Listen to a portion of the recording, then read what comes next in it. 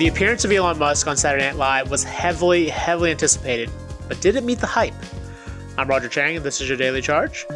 Here to talk about all things Elon Musk, as well as to help break down the word cheugy, and I promise there is a connection, is our intrepid culture reporter, Aaron Carson. Welcome, Aaron. Thanks for having me. So Elon Musk hosted Saturday Night Live this weekend. Full disclosure, I watched the opening monologue and I watched the very first sketch, Gen Z Hospital, and then I immediately tuned out because it started to get really cringy and I didn't want to waste my time. But I know you soldiered on and watched a vast majority of the show. So how was it? Yeah, so, this is kind of an interesting moment. I think that on the SNL, we're more used to seeing people from the entertainment industry, assume the mantle of host. And so to have Elon Musk as this sort of, cultural figure and tech giant come on and I think give people a little bit more open look at his personality was kind of interesting. He appeared in most of the sketches. He did a monologue as kind of traditionally one does. Did everything from play himself in a sketch to play Wario from Nintendo and a bunch of other stuff in between. So it was interesting because, you mentioned most of these hosts are entertainers or comedians, TV or movie actors, and this is a tech executive, and it sort of shows you about the cult of personality there.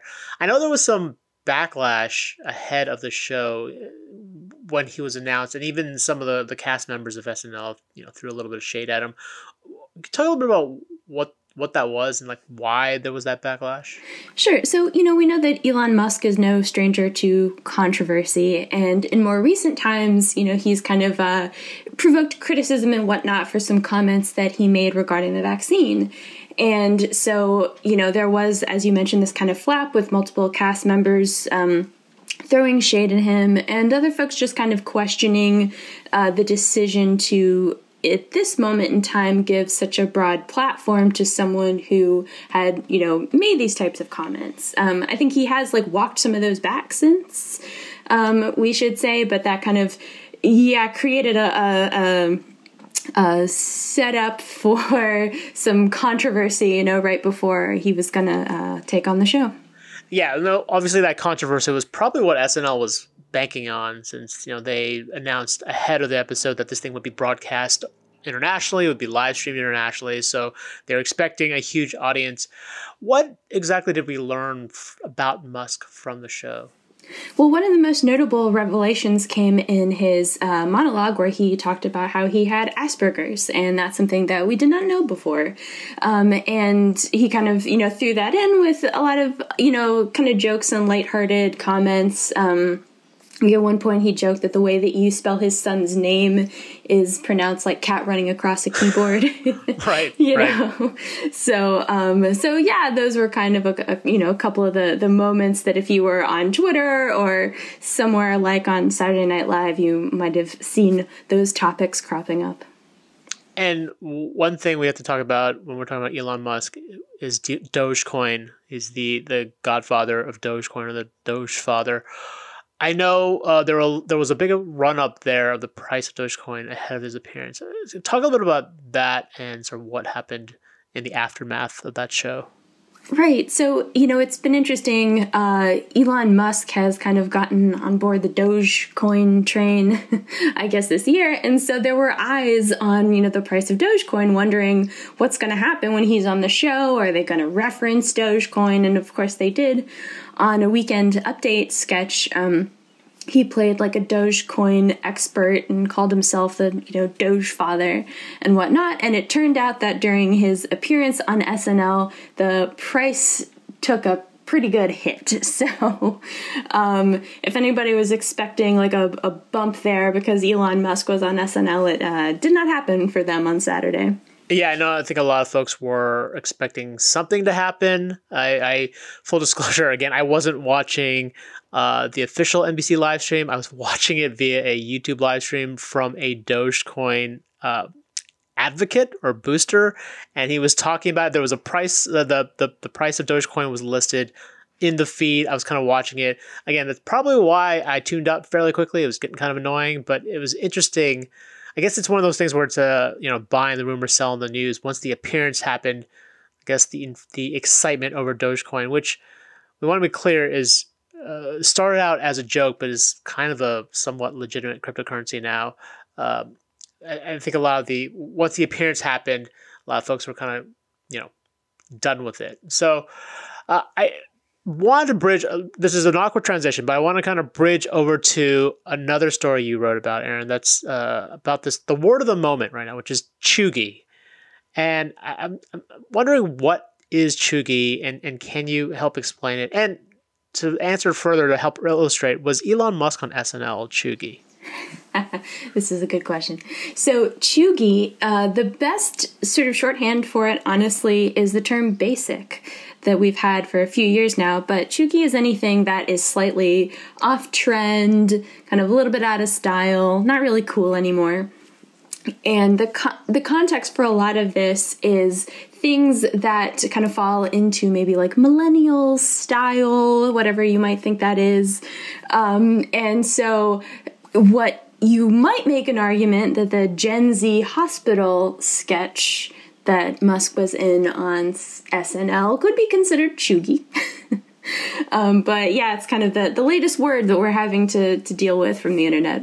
Yeah, I was, again, that was my line, basically, after watching the Gen Z sketch, partly because I wasn't sure if it was too hip or if I was just too old. I was just celebrating my birthday last week, which was yet another, and this skit was another reminder that I am getting way, way too old. Talking about, like, just elaborating further on cheugy, like, could you give me some examples of what is or what are cheugy? For sure. So, as this word has kind of bubbled up, we've seen a lot of references to this sort of idea of you know it when you see it. But as far as examples, Ugg boots, those wooden signs that you get from Target that say like live, laugh, love, the much maligned pumpkin spice latte, the chevron pattern in general. And then there's also stuff like cargo shorts and Axe body spray and some items like that just like it's interesting because I don't know that you could really delineate kind of a hard line of like what is cheugy and what is not. But it feels like things that several years ago would have been perfectly fine and perfectly acceptable, and they're just a little bit past their prime. So much like millennials, I guess. And basic is the comparison you use. That's thrown out as an insult at this point. So is cheugy meant as an insult, or is it more of a description? Like, or is it more neutral? Like, how would one use cheugy in context? So I think it kind of depends a little bit. I've seen, some things from kind of like the young woman who sort of started this term, and there's some people who are saying like, you can embrace the cheug. Like if you love your Ugg boots, love your Ugg boots, don't let anybody tell you what to like. But in general, I think a lot of the reaction, particularly from millennials and stuff, is if you're realizing that you have some maybe cheugy tendencies, or you have something that would be considered cheugy, it's, the icy hand of mortality kind of gripping your stomach. So I don't know that, on the whole, anybody really wants to be like, yes, I'm very cheugy, but kind of like I was saying at the same time, some people out there are trying to embrace the cheug. The cheug life is one, yeah, which is one that really we shouldn't be judged for. And then just lastly, kind of going full circle to the whole cryptocurrency aspect. Now, cheugy, the word, is being sold as an NFT. That's right. So the kind of originator of this, I guess, is putting it up as an NFT, which is kind of interesting because technically the way that this story goes is that this word sort of came into being in 2013, and kind of the hands of a high school student in Southern California who wanted to, describe this sort of particular feeling or aesthetic or whatever you want to call it. And it's been somewhat dormant, or I guess at least existed within this person's friend group since then. And so now to just go even further down the internet rabbit hole, she's putting it up as an NFT. So there you go. I mean, that just sort of makes sense in today's world, that it somehow ended up as an NFT, as seemingly all things are predetermined for nowadays. So, Erin, thank you for your time. You can check out her stories on cnet.com. If you have any questions, hit us up on Twitter @TheDailyCharge, or sign up for direct text messages from me by heading to cnet.co/dailycharge. And if you liked what you heard, please rate and subscribe to the podcast. It really helps us out. For The Daily Charge, I'm Roger Chang. Thanks for listening.